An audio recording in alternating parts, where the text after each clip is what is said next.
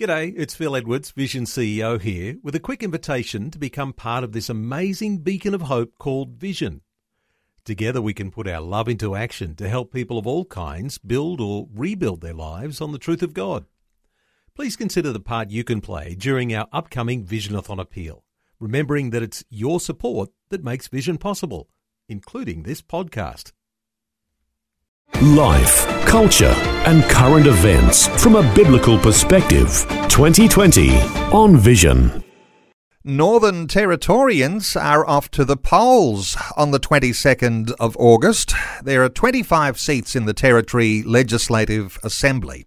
Commentators describe the election as likely to be balanced on a knife's edge. The incumbent centre-left Labor Party majority government led by the Chief Minister Michael Gunner will attempt to win a second term of government. They'll be challenged by the centre-right Country Liberal Party opposition led by opposition leader Leah Finocchiaro. And then there's a newly formed Territory Alliance led by Terry Mills. Some insights today from senior church leadership in the Northern Territory. Bishop Greg Anderson is the Anglican Church Bishop in the Northern Territory. Bishop Anderson, welcome along to 2020. Thanks, Neil. Great to be on the show. If I can call you Greg, Greg, Please what do. is the mood in the Northern Territory like amongst particularly Anglicans? Well, I don't know if there's any such thing as an Anglican mood across the Territory, even though there aren't huge numbers of us, hundreds rather than thousands. I think the mood across the Territory is so dominated by the coronavirus situation that if political stuff around the election can sneak in, then it's lucky. I mean, we're aware of the election because there's a certain amount of letterbox dropping and door knocking and lots of call flutes up on fences. But I think people are just wondering about the whole coronavirus situation. That's the context of this election, and I think that may well play a part in shaping the election outcome.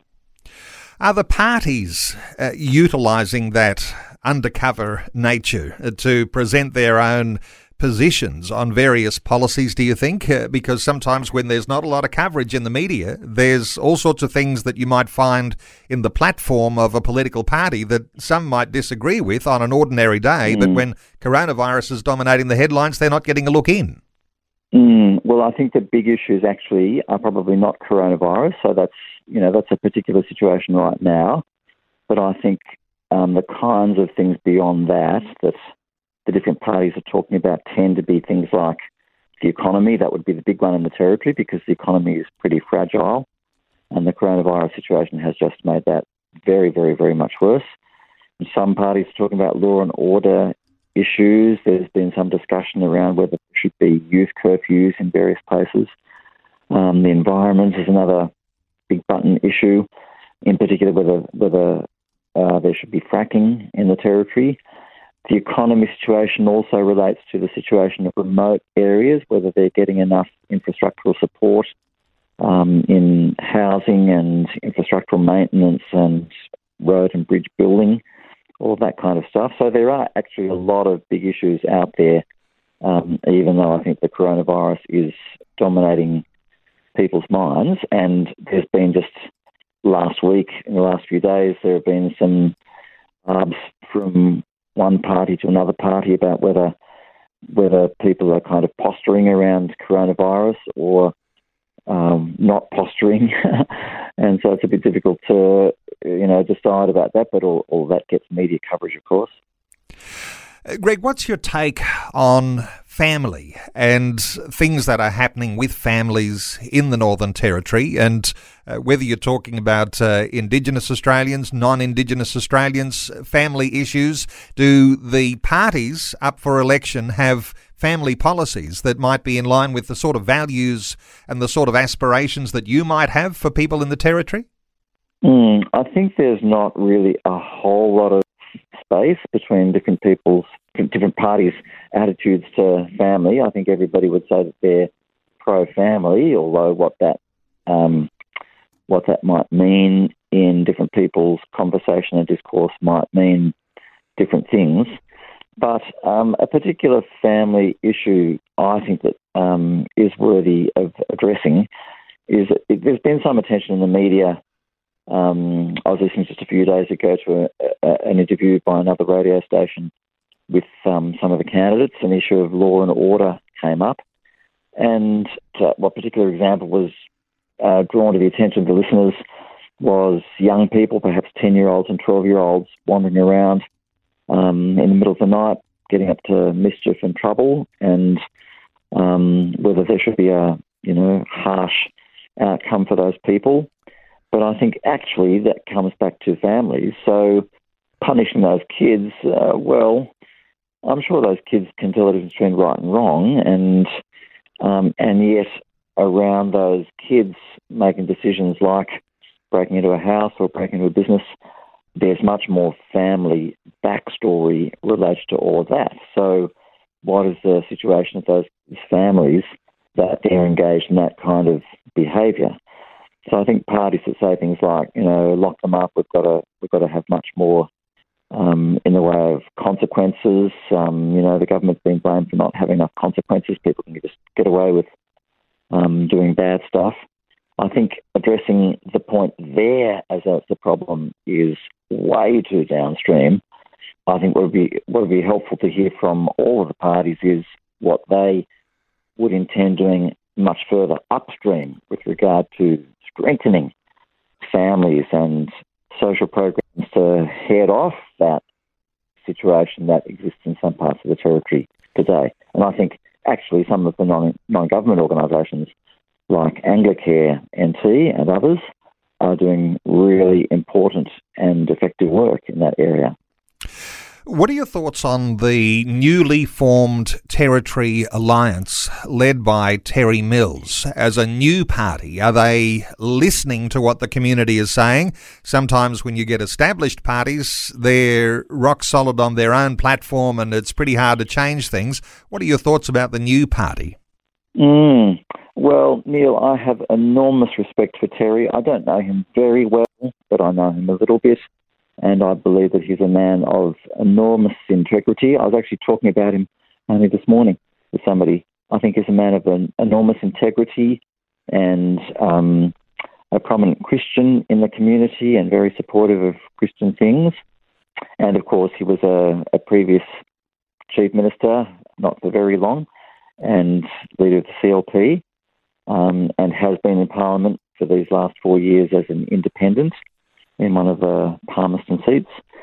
What I hear about the Territory Alliance Party is that one part of what they're being very public about, their ideology, you might say, is democracy within the party. So all of the members of the party have a vote or, have a contribution to make in terms of decision-making, a bit like perhaps what the Australian Democrats used to be like, a bit the way the ALP have moved in terms of choosing the parliamentary leader, for example, a bit like what the Greens say about their own internal party processes.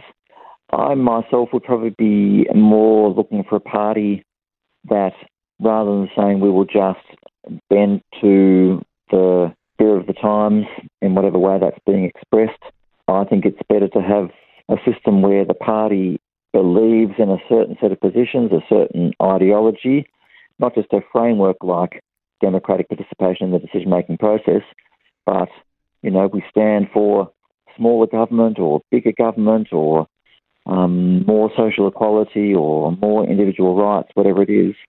So they present a vision of the way government works with regard to the community. These are our headline things so that people can get on board with what they think a government should be doing with regard to a community. So I myself am not really committed to what I'm hearing is the Territory Alliance's a kind of methodological approach, if you want to call it that. Hey, the outcome of the election, is it possible, do you think, that the Territory Alliance may well hold something of a balance of power in the new post-election government look in the Northern Territory?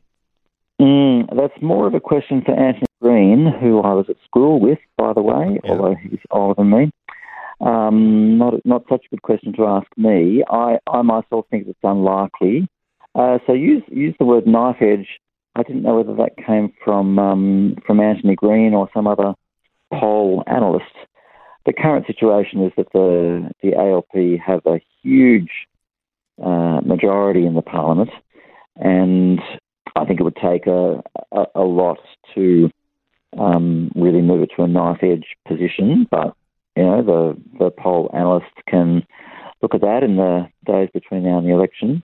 What I think does potentially change a lot in the Territory comes from the fact that our electorates are really very small in terms of population. So, in the order of something like 6,000 electors in some seats, or not many more than that. So it's not many people voting for each member of parliament, and that means that you can have quite a big swing. So when the ALP government was elected 4 years ago, it was a fairly balanced parliament. The CLP had lost some people who left the CLP and became independents, as in fact the case has been with the ALP this time around.